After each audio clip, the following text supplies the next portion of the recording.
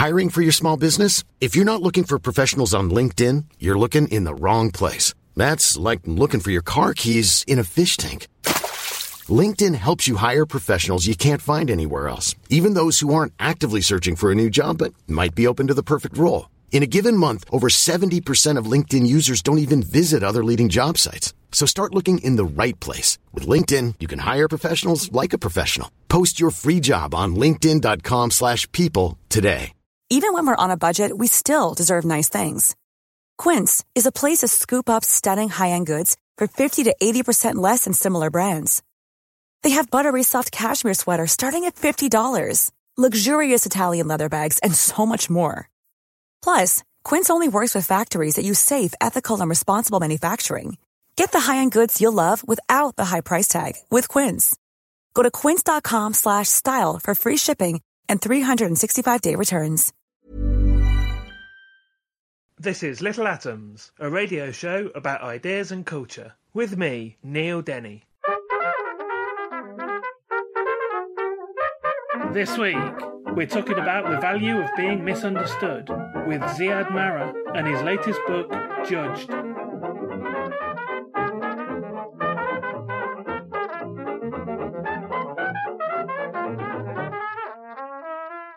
Ziad Marra is the author of Intimacy, Deception and the Happiness Paradox, and is president of global publishing at Sage Publications. And Ziad's latest book, which we're going to talk about today, is Judged, the value of being misunderstood. Ziad, welcome back to Little Atoms after a very long interval. Thanks for having me back, Neil. Tell me what the idea behind Judged is, first of all. I suppose it's an attempt to think about how much more complicated than we are, or than we like to appear to be. I feel that we need to be aware that judgment is much more ubiquitous and surrounding us more than we might realise, and that when we're doing it, we're quite unreliable. And so I'm interested in how we live well in the light of those facts.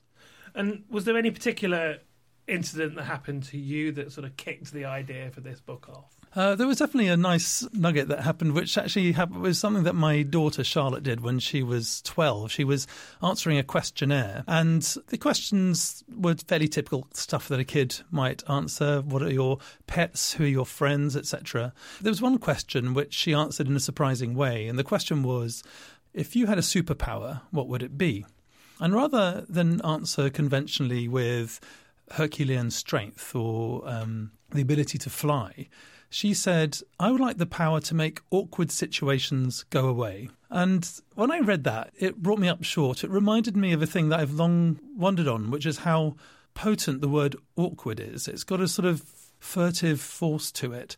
And I think what it does is it clues us into the fact that we are almost always on guard, even if we don't like to think of it that way. I think we often perceive ourselves as sort of atoms or islands, but actually we're genuinely enmeshed in the gaze of others. And the awkwardness almost gives you like a warning light that something might go wrong in a social situation, and that might cause social pain. So I think that thought was one that I guess triggered the at least the opening part of the book, where I'm really saying we're more enmeshed in others' judgment than we tend to like to think. And we'll come back to the idea of social pain in a little while, but before we do, one thing that we have to mention before we get going is that all of this idea of, judgment, social awkwardness and things have massively exacerbated in the last few years due to the internet, haven't they? Yeah, the digital age has hugely magnified these issues. It's not that they've conjured them up. I think the issues of us being a sort of hypersocial animal, very concerned about how we're judged in the eyes of others, is long-standing. It's a fundamental feature of who we are. But it's been sort of supercharged by the sort of digital lenses. Now there are so many metrics. I heard the word recently, metricide, that we can live or die by these measures that either bolster or reduce our self-esteem. There are so many ways to count followers and downloads and viewers and likes and sort of tests of adequacy of various kinds. That's in the same way that our ancient appetites for fatty foods and sweets are fed by consumer culture. I think our ancient preoccupation with judgment has been massively exaggerated by the digital turn. So let's talk about awkwardness, embarrassment and, social judgment. We're social animals, and There's an idea in this section, the sociometer, which I wanted to talk about. Tell me what that is. Yeah, that comes from a social psychologist called Mark Leary, who effectively says that we are constantly tracking our sense of sort of credibility in the eyes of others. It's a sort of a credibility-ometer, if you like. Is our self-esteem on the way up or on the way down in the light of others? And he's sort of coined that phrase because it's sort of always on, even if we're not always conscious of the fact that it is. So we often persist under this sort of imaginary world we're sort of acting individually, but actually we're reading constantly whether our reputation is on the rise or on the fall, and that's what he was describing. I want to talk about social emotions and how they how we use them to guide our way through the social world, but also I guess things like when we talk about social emotions, we're talking about things like like blushing, and I guess to what evolutionary advantage these things might have been. Do you know what I mean? How have we developed these these ways of navigating the social world? Yeah, it's a really good question. There are a lot of basic emotions that we all sort of come with and sort of have expressed very early on, like sort of happiness and sadness and anger and so on. But the social emotions, which sort of tend to emerge a bit later, which range through sort of embarrassment or shame or guilt, love, have a sort of, according to the evolutionists at least, have something of being guarantors of our sincerity. So if we are hypersocial animals who need to trust and to be trusted in return if we're going to cooperate to a full effect, we need ways of signalling whether we are accountable to each other in that kind of way. And the suggestion is that the social emotions evolved so as to provide those guarantees. If there are things that we don't have total control over, which convey the fact that we are sincerely worried about how we look in each other's eyes, that helps us be more trustworthy. So that's sort of part of the reason why the social emotions appear to have developed. You mentioned guilt and shame, more extreme versions of awkwardness and embarrassment. And you talk in the book about, well, I guess I want to know what the difference is. And you talk particularly about the idea of a shame culture versus a guilt culture. What do you mean by those two? Or what do those two things mean? Yeah, so shame and guilt typically differ in relation to how the sense of something going wrong applies. So, that phrase, blame the sin, not the sinner. Well, the blaming of the sin is the thing that might engender guilt. If you've transgressed in some way and I'm sort of accusing you of that, if I'm focusing on the thing that you've done, then you might be inclined to feel guilty and to wonder about how to correct it, if you agree. Whereas if I'm blaming the sinner, it's not just the thing that you've done, it's something about the essence of you, a thing that will be true through thick and thin, whether I can disconnect you from the particular activity, then that gives you, instead of the urge to repair, something around, people use the phrase, I wanted the earth to swallow me up, a sense of a stigmatized self. And I think quite often people talk about shame cultures versus guilt cultures to describe whether a very sort of collective orientation around face makes you orientated more to feel shame. I'm not only ashamed of the sins I've committed, but if anyone related to me commits a sin, I carry that stigma too. Versus guilt culture, where it's much more of a sort of individualized sense of agency for which you can then be held to account. But I think it's a bit overcooked. I think that actually even in cultures where shame isn't very explicit, I think we're equally prone to it, let's say in the UK or the US, etc.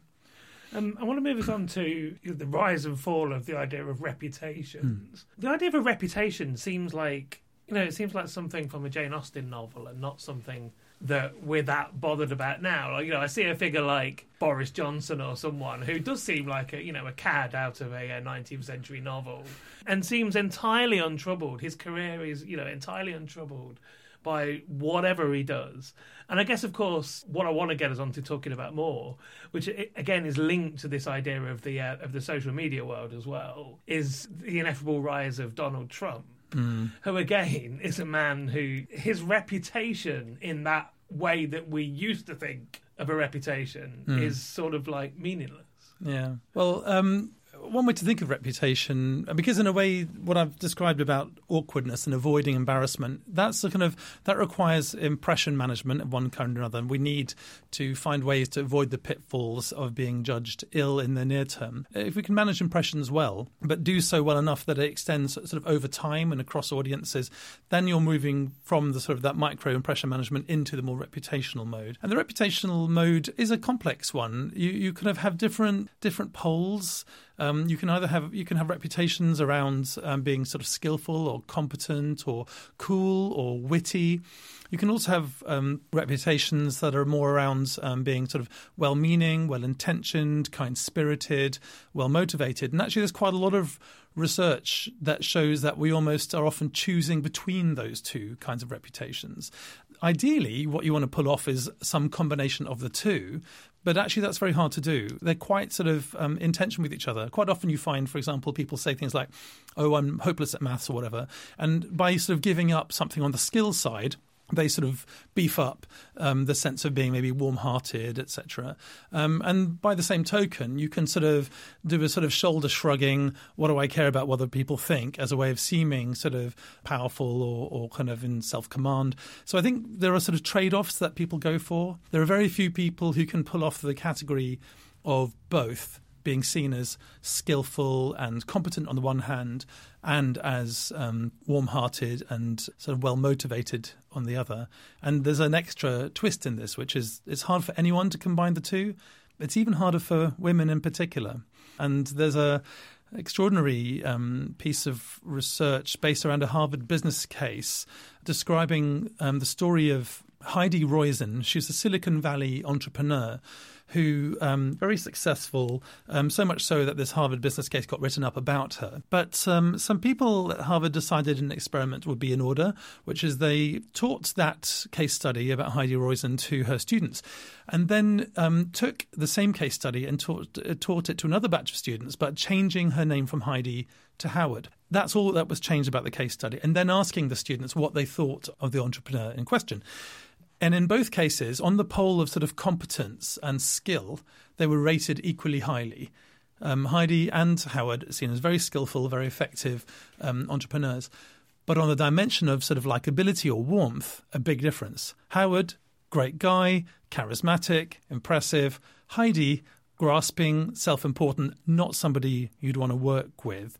And thereby, I think, revealing a kind of double bind that women face quite frequently, that in the pursuit of competence, they almost have to run against the stereotype of acceptable femininity, which some might argue is what Hillary Clinton encountered during her presidential run.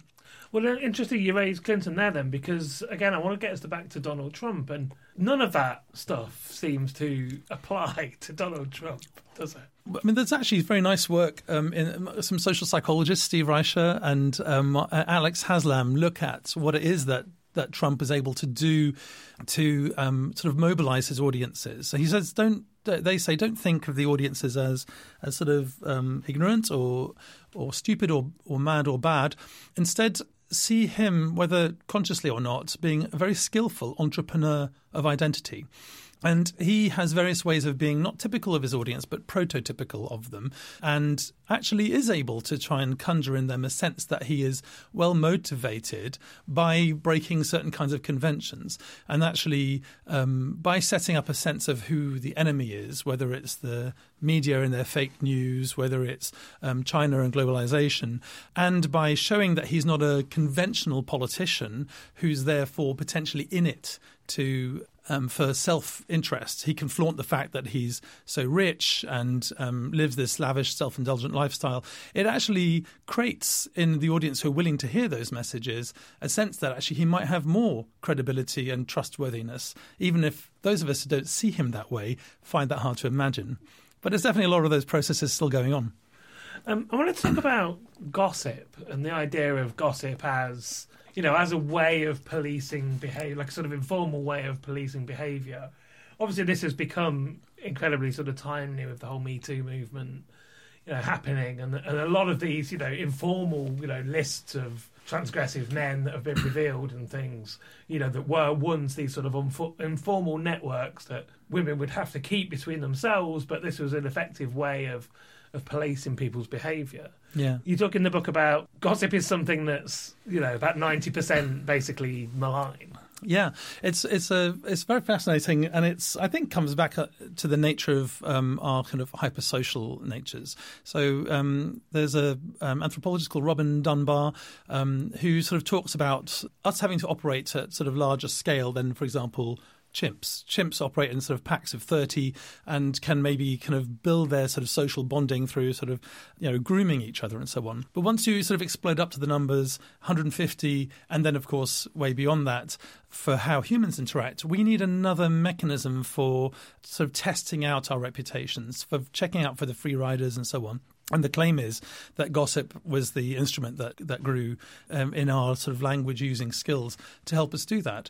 Again, the hypersocial animal needs to know who to trust and who you can't trust. And I think gossip is a very powerful mechanism for providing that kind of information. I think the other thing that's interesting about the Me Too movement and actually what gossip can do is it can generate what's called common knowledge. And common knowledge is to just be distinguished from shared knowledge. So let's say somebody is engaging with the lasciviousness of a Harvey Weinstein, and the rumours around the place are that they know and someone else knows that he does this kind of thing. That's sort of just shared knowledge. Common knowledge is the recursive explosion where not only I know and you know, but I know that you know that I know. So the example of this, the classic example, comes from The Emperor's New Clothes. He walks in with these fantastic threads, and it takes the little boy to say, but he's naked, to make that explosion that turns you from mere shared knowledge into common knowledge, which is why quite often dictators like to divide and rule. It's too powerful to have people speaking to each other. So gossip and the willingness to be explicit can be a very powerful mechanism in reputation challenging and reversal of power over those who have it over you. Life is full of what-ifs. Some awesome, like what if AI could fold your laundry? And some, well, less awesome. Like what if you have unexpected medical costs? United Healthcare can help get you covered with Health Protector Guard fixed indemnity insurance plans. They supplement your primary plan to help you manage out-of-pocket costs. No deductibles, no enrollment periods, and especially no more what-ifs. Visit uh1.com to find the Health Protector Guard plan for you. Hiring for your small business? If you're not looking for professionals on LinkedIn, you're looking in the wrong place. That's like looking for your car keys in a fish tank. LinkedIn helps you hire professionals you can't find anywhere else, even those who aren't actively searching for a new job but might be open to the perfect role. In a given month, over 70% of LinkedIn users don't even visit other leading job sites. So start looking in the right place. With LinkedIn, you can hire professionals like a professional. Post your free job on linkedin.com/people today. Millions of people have lost weight with personalized plans from Noom. Like Evan, who can't stand salads and still lost 50 pounds. Salads generally for most people are the easy button, right? For me, that wasn't an option. I never really was a salad guy. That's just not who I am. But Noom worked for me. Get your personalized plan today at Noom.com. Real Noom user compensated to provide their story. In 4 weeks, the typical Noom user can expect to lose 1 to 2 pounds per week. Individual results may vary.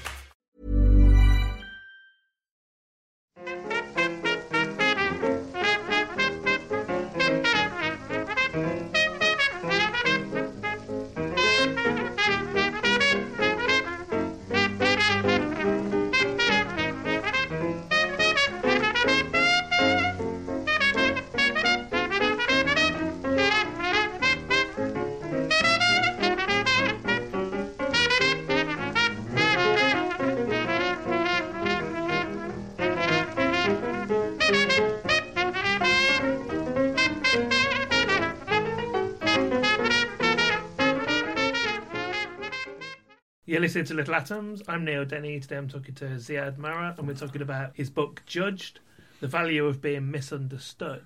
And Ziad, I want to move us on to some ways in which, we're all quick to judge people, but the truth is that we're really bad at it. There's lots of ways in which we're incredibly fallible in our judgments of other people, and I'd like you to... Well, actually, Ziad, no. Paul, tell us a good example of this. Yes, well, you've definitely put the hairs up on the back of my neck and reminded me of my alter ego, Paul, who still has a life somewhere, I imagine. He was the counterpart to Ziad in the sliding doors moment I had when I first tried to get into publishing, which is my day job. I'd been trying for about 8 months to get into publishing, written over 100 applications, getting either rejection or silence, and one interview for a job I didn't get.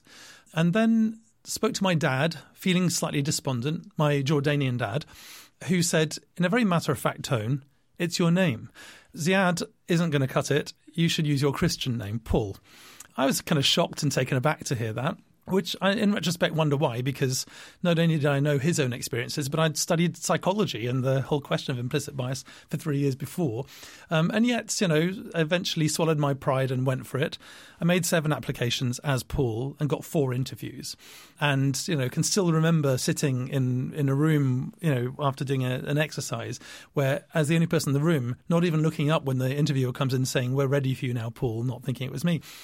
Another job came up with the company that I still work for today, Sage, that had given me the interview the first time round.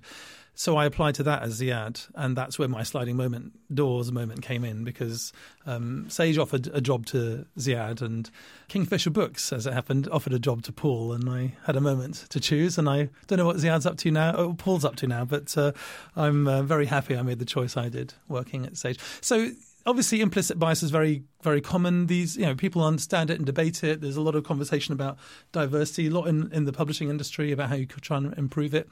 But the unconscious processes of our unreliable judgments was something I experienced briefly then. I don't typically. I've got a white face and a voice that doesn't therefore make me suffer the indignities that a lot of people in minority groups have to. But it was a very sobering realization that actually there's a big, big hill to climb for a lot of people. And it's not just implicit bias in that way. There are many forms of sort of unreliable judgment that result from our inability to control. And it's even more sinister than that as well, because let's talk about the idea of stereotype threat, which is the fact that people that are prejudiced against can internalise that prejudice themselves. Yes, that's right. I mean, there are lots of research that shows that even if you ask people to do a maths test and specify their gender at the beginning of it or their ethnicity, it will potentially change how they do on the test. You give it to young kids, or you say that the test picks out sort of gender-relevant abilities or whatever. It actually means that the person, as you say, in the kind of the group that has that's oppressed in one way or another has internalized those characteristics and therefore limit their own ability to function. So it is the problem of implicit bias is it's sometimes self-inflicted. And I want to talk about the idea of how strong Arian built sort of ideas of repulsion. You call it the yuck factor. Yeah. In the book as well, in terms of making these sort of very quick snap judgments about people. Yeah. So there's a lot of research from a relatively new discipline known as moral psychology. And the leader of that is a guy called Jonathan Haidt. He wrote a book called The Righteous Mind, and in which actually he did a lot to try and explain and discuss the culture wars in the US. Really what he was doing there was showing that these sort of unconscious processes have various kinds of moral dimensions. And in particular, there is a relationship between our disgust, sort of yuck flinch, and then our sort of moral judgment, even though they ought to be quite distinct from each other. But actually he demonstrates with a whole series of sort of vignettes that he gets people to answer questionnaires on. So was it wrong for a family to eat their pet dog that had been run over earlier that day? If you try and sort of separate out things like reactions around disgust and whatever, you can say, well, what actually got harmed and so on. And we can debate the pros and cons, but there is something just about the strength of the disgust reaction that then feeds into moral judgment, which I think he's documented really well. I want to talk about the concept of moral look. What is that? It was coined by the philosopher Bernard Williams, and it's, again, another sort of feature of our strange way of judging each other. When you look at, if I go back to saying that you're guilty of a transgression, I can ask myself, well, did you intend the outcome? or was it an accident? It ought to be a big difference to know whether you intended it or not. But strangely, most often we'll actually assess based on what the outcome was. So if I throw a brick over a wall and it lands harmlessly on the grass on the other side, I might have done something reckless. But the judgment and opprobrium I receive is going to be profoundly different if, in fact, by bad moral luck, it lands on a small child and damages that kid. The intention was identical, the action was identical, and yet the consequence leads then me to have and expect to have a profoundly different weight of judgment. And so there's a strange sort of inconsistency that can happen there. And the psychologists play quite nicely with sort of toggling between how you change intention and you change the consequences to sort of bring out the rather sort of strange vagaries of how we respond to moral luck. You have a chapter in the book where you talk about ways in which we can try to live without judgment, but also sort of outside of judgment, which you begin with this sort of idea common in art and literature of the sort of wild child, the wolf boy. Tell me about that idea. Yeah. So the context for that chapter is to say, well, if I've started off talking about the fact that judgment is ubiquitous, it's sort of around and imposing itself on us, even if we sort of tend not to want to acknowledge that, and that actually as judges we're pretty bad at it and pretty unreliable, we're kind of condemned to being misunderstood a lot of the time, then I think it conjures up a desire to break free of that judgment, a desire to imagine living outside, as you say. And one of the tropes used is the idea of the sort of feral child. So the character of Mowgli in The Jungle Book is just one example. There are quite a few films have been made about. And that's sort of one way of thinking about what escape from judgment might look like. That is there a sort of primeval, atavistic, asocialized self that is the true us, which doesn't have that sort of being lost in the social mire attached to it. On the other hand, there's another kind of way of thinking about forms of escape in the pursuit of sort of authenticity and creativity that's often attached to the idea of the sort of heroic artist who, in Harold Bloom, the literary critic's phrase, is able to override the anxiety of influence, the strong poet that needs somehow to kill off the antecedents, the people who've put prior sentences into their mouths. And I think there's great creative power that's unleashed from that pursuit of freedom. I just think it's actually hopeless in the end. So I don't believe that one can, as a social animal, ever escape the mire and complexity of judgment. But I think there is something very powerful about the attempt to do so. Those ideas are explored in the novel The Human Stain by Philip Roth, and there's a very great close reading in this book of that novel. Tell us some of the ideas. Yeah, so it's a book that's describing the life of a character called Coleman Silk. And Coleman is a sort of professor in a small liberal arts college with a secret he's been carrying all his life. And the secret is that he was born into a black family, but being light-skinned enough was able to pass, as they call it, to sort of go for white. And there was a point at which he abandoned his sort of family and that sort of identity in pursuit of another kinds of life. And part of the driver of that was his pursuit of freedom, as I'm sort of talking about in this chapter, that sense of trying to overcome the various sort of arrayed judgments that his early life made him very conscious of. And I think it's a very powerful illustration of the complexities and difficulties that come from trying to overcome audiences.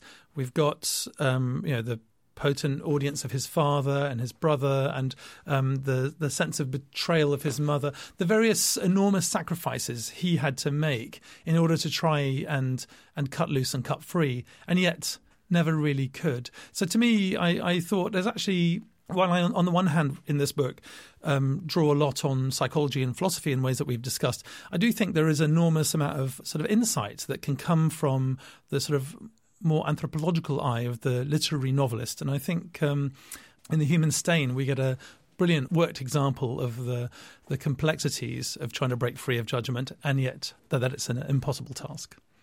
Finally, then, let's talk about our obituaries. The final chapter brings together this idea of a final judgment, and I want you to talk about the stories that we tell ourselves, not what other people think of us, but the stories that we tell of ourselves when we look back on who we were a long time ago.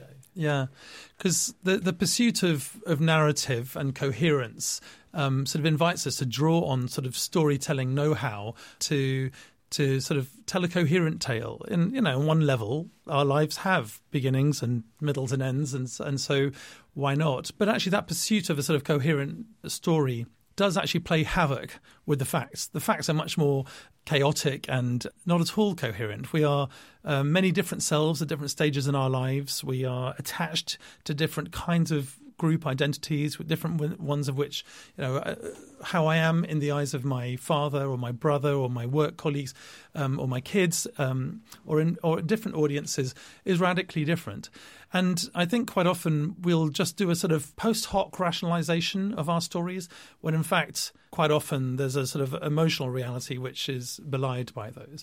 But it's wonderful actually to see examples of how we sort of conjure up versions of what feels like a kind of really vivid turning points in our life, which in practice weren't like that at all. When you talk to people who were there at the time, it's like it's actually much more contested than that.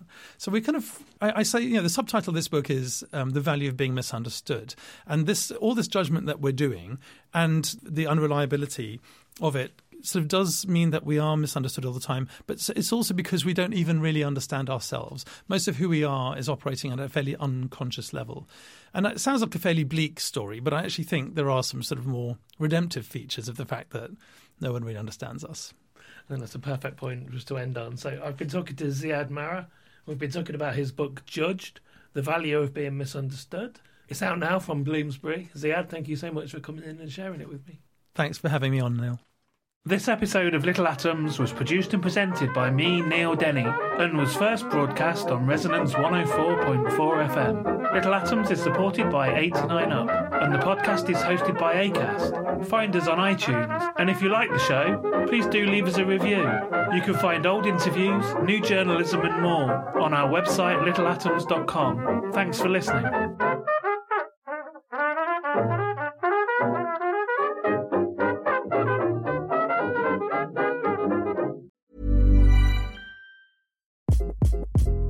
Hi, this is Craig Robinson from Ways to Win, and support for this podcast comes from Invesco QQQ, the official ETF of the NCAA. The future isn't scary. Not realizing its potential, however, could be. Just like on the recruiting trail, I've seen potential come in many forms as a coach. Learn more at Invesco.com/QQQ. Let's rethink possibility. Invesco Distributors, Inc. Even when we're on a budget, we still deserve nice things. Quince is a place to scoop up stunning high-end goods for 50 to 80% less than similar brands. They have buttery soft cashmere sweaters starting at $50, luxurious Italian leather bags, and so much more. Plus, Quince only works with factories that use safe, ethical, and responsible manufacturing. Get the high-end goods you'll love without the high price tag with Quince. Go to quince.com/style for free shipping and 365-day returns.